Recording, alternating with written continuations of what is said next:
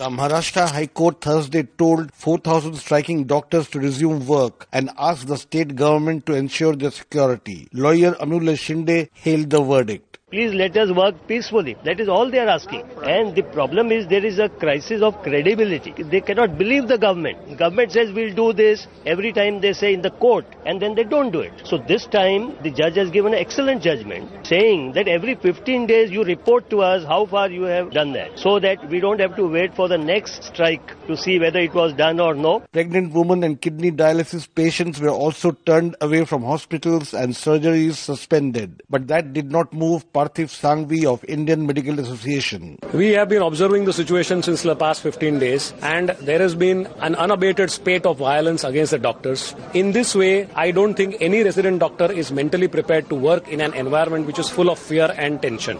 In order to support these resident doctors, we at Indian Medical Association, a representation of 40,000 member doctors across the state of Maharashtra, have today decided to go on an indefinite strike for these resident doctors till their demands are not met, and that is provision of adequate security. In Delhi, 20,000 doctors walked away from medical wards on Thursday, and those who manned emergency services came in battle gear, explained physician Mohit Gupta. They are giving an indication to the whole public that doctors are not secure, they are not provided with the security. So if judiciary says this type of things, then we have to find out some solution, and the solution we are trying is that we will provide helmets to all our residents so that at least they can save their heads. It may not be a good day to fall ill in Maharashtra, and worse still in Delhi, where this weekend could see a medical crisis unfolding. For Newsbreak, this is Rana Senn reporting from New Delhi.